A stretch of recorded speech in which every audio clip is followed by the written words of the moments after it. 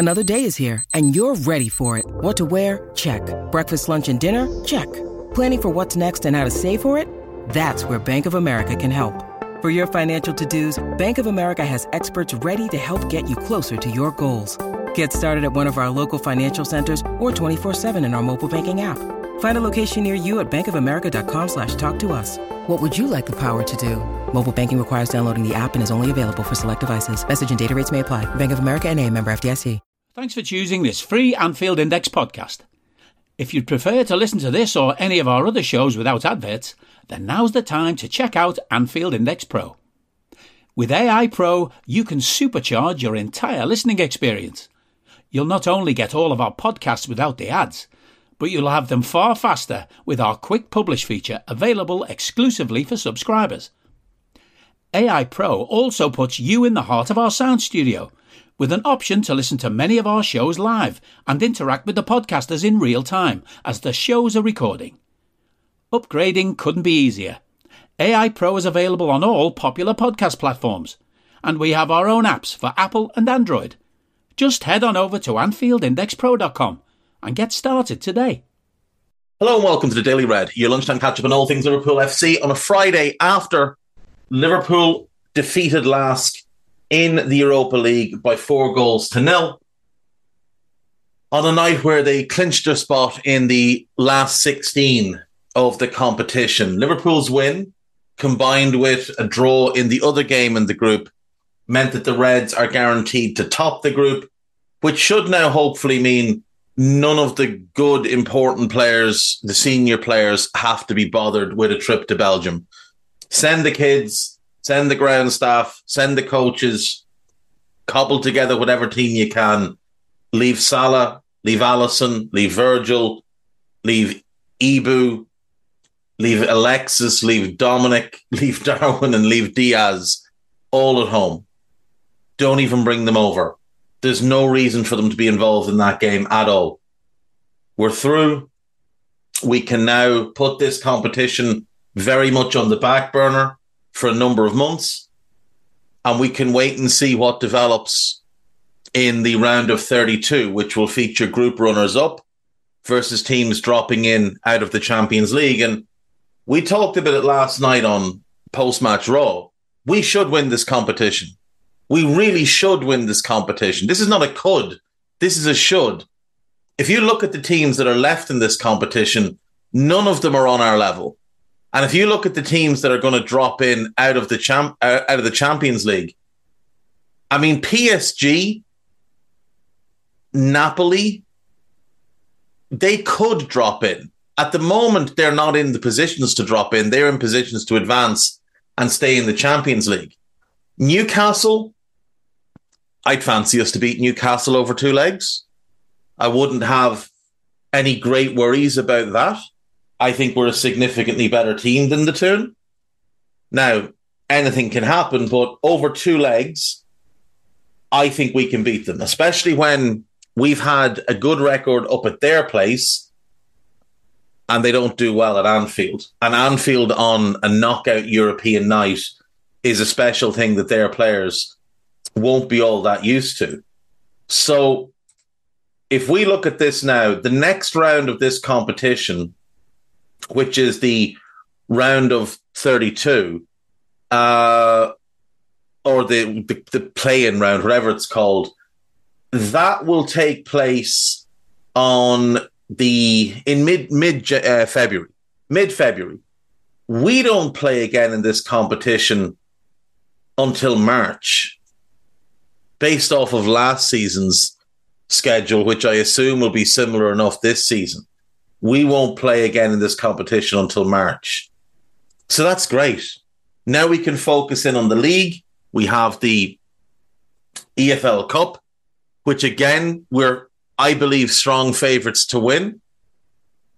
West Ham next.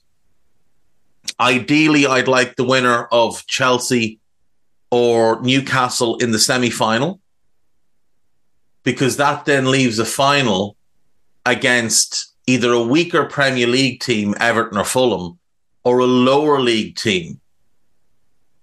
And I think that's favourable. So with a bit of luck, that's the draw we'll get. We'll beat West Ham, all going well. And then hopefully we get either Chelsea or Newcastle in the two-legged semi-final.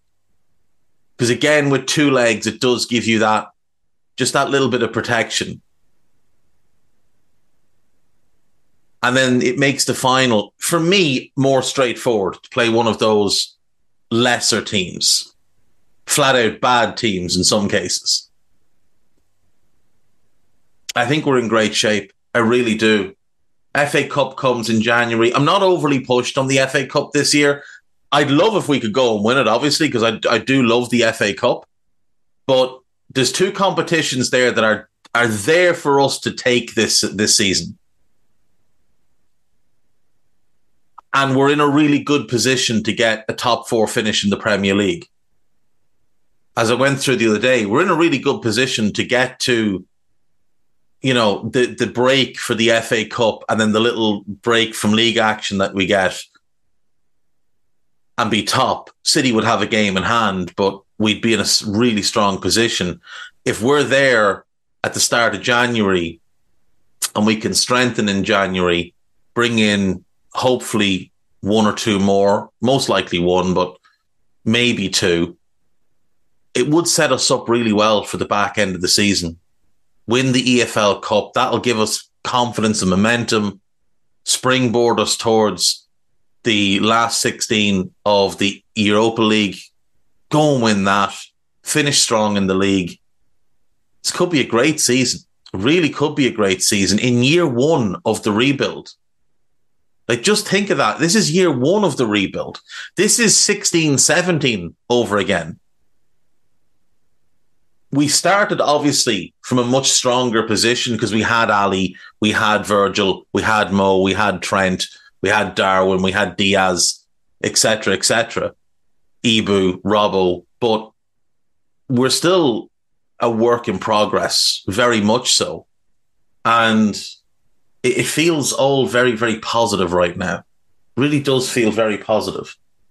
So fingers crossed, things continue to go as they're going for us. We'll start to get some players back. Saw some suggestion today that maybe we might bring Fabio Carvalho back in January and try and get him more involved in the squad. I do think that might be the right move. I really do. I think we could do with another body in attack. He can obviously play across the front line, but he's not ideal for the central role. But I'd like to see him get some games off Darwin. I know Klopp hasn't really used the 4-2-3-1 since the 18-19 season, but I'd really be curious to see what it would look like if Carvalho played as a 10 behind Darwin with, say, Salah and Dominic or Salah and Diaz as wingers, or Dominic and Diaz if Salah was out for the game, just rested or whatever. Because that's the role he played for Fulham and he was outstanding with Mitrovic. You could even go Harvey right side, Carvalho 10, Diaz left side, Darwin up front. In like a cup game or something. I think it'd be fun to see. Play a double pivot then. You could sit Dominic and Alexis as the double pivot if you wanted to. Or Jones and one of them.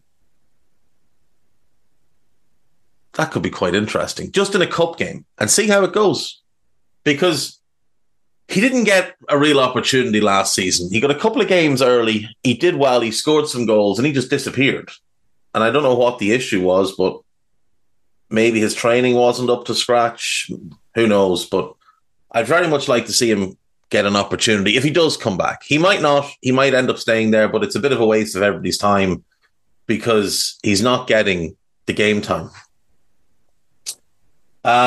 There's loads of post-match coverage on This Is Anfield, Salah in demand and Boss away fan coordination. 4 things spotted. Their fans were brilliant last night. And that one side, then the other chanting they were doing was really cool. Top spot and training time, 5 talking points from the game. We have some player ratings put together by James Knowlton. Kelleher 8. It's It's a little bit generous. I would have said 7, but not. He played well. He got a clean sheet. Very, very confident building. Joe Gomez, 7. I would have said Joe an 8. Ibu, 8. Kwanzaa, 8. Fair enough. But I wouldn't have said Joe was worse than them. I thought Joe was actually better than them, just by a hair. Costas, 7. Thought Costas played well last night, yeah.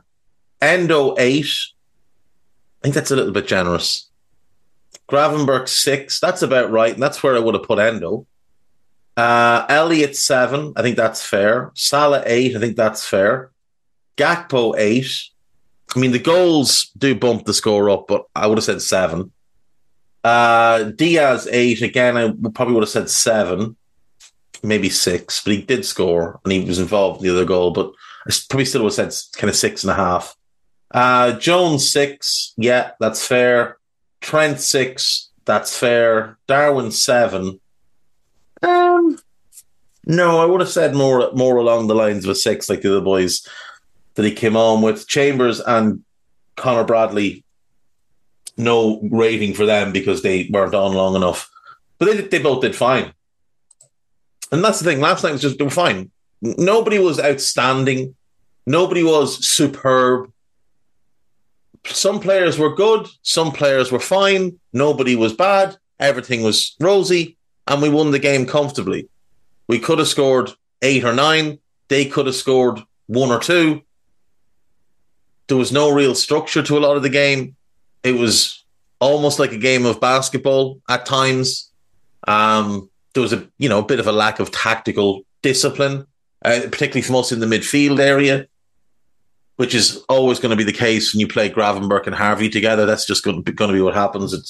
It's not going to be strong defensively. But they were fine. Simple as that. Okay. Oh, Europa League last 16 dates. So the knockout round is to be the 15th and 22nd. And we will play the 7th and 14th of March. And we'll be away in the first leg. 7th and 14th of March, then the 11th and 18th of April, then the 2nd and 9th of May for the semi-final, and the 22nd of May for the final in Dublin. That should be... that we should win this competition. I really do believe that. We should win this competition. There's a piece about Caoimhín Kelleher being prepared for number 1 duties, and Jurgen Klopp says he trusts him. Connor Bradley says he's ready to fight for chances on return from a frustrating 4-month injury. Liverpool prove Fortress Anfield is back with an incredible 84-year stat. Let's see.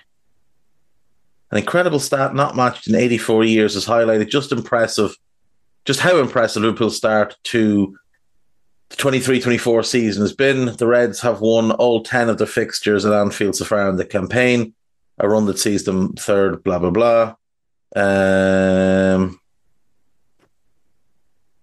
Oh, wow. This is the first time since the 1938-39 season when Wolves did it, not us. This is something Wolves did in 1938-39. Liverpool have won all 10 of their games at Anfield in all competitions this season, each by a margin of 2+ goals. They're only the second English top-flight side ever to win 10 straight home games by 2+ goals after Wolves from December 1938 to April 1939. They won 12 in a row. Now, our next home game is obviously Fulham. And I think there's a good chance that we can win that one by 2. And then the following one would be Manchester United. And I think there's a really good chance we can win that one by 2. Then it would be West Ham. And if we could beat them by 2, that would break the record. Then we take on Arsenal.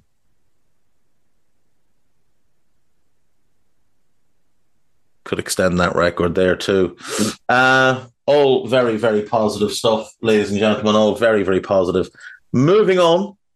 There's plenty more on This Is Anfield, so do check it out when you have the time. On to Liverpool.com. Jurgen Klopp just sent Newcastle warning to Liverpool players in Darwin Núñez and Cody Gakpo hint. Okay. Trent Alexander-Arnold plan is more viable than ever, and Liverpool just got 2 reminders. There's a piece about Andre Onana for some reason. Pep Guardiola just taught a lesson that could see Liverpool repeat Dominic Szoboszlai trick. This is about Openda at RB Leipzig. Jurgen Klopp answers we should buy claim as Liverpool boss has personal interest in transfer. Let's come back to that.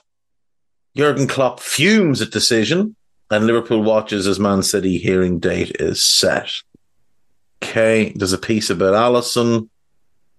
There's player ratings from last night. Liverpool just confirmed James Milner replacement. That's a piece about Endo. Jurgen Klopp shows Liverpool mean streak. I assume that's because he brought on the players he brought on when the game was in the situation it was in. But sure, it is what it is. Let's see. Liverpool plot 22 million transfer. Oh, it's Arthur Vermeeren from Royal Antwerp. He's a very, very talented player. Very, very talented. He is more an 8 than a 6, but he's 18 and he's got the build to play as a number 6. You could convert him, but it would take time. And I don't think it's the easiest conversion with him. I think it'd be easier with someone like an Archie Gray. I'm all in on Mats Wiefer. Him, Moscardo's a natural 6. Archie Gray, I think, has the potential to be an absolute world beater. Him and one of those 2 youngsters, Wiefer and one of those 2 youngsters, and I think we'd be in great shape. On to AnfieldIndex.com, and we have a piece about Alison Becker, a piece about me talking about Queeve. Tony Evans has his latest up. Perfect time for the Reds to find their rhythm. Karl Matchett saying that we're easily the best team in this competition. Trev Downey, how often will we see Klopp's transfer mind games? Plenty more to come there as well, article-wise. Podcast-wise, there is the Transfer Committee pod, which is, I have to say, it's very good. It's very, very good. So give that a listen. There is the latest Molby on the spot. There's a new transfer show with Trev and Dave Davis. There is the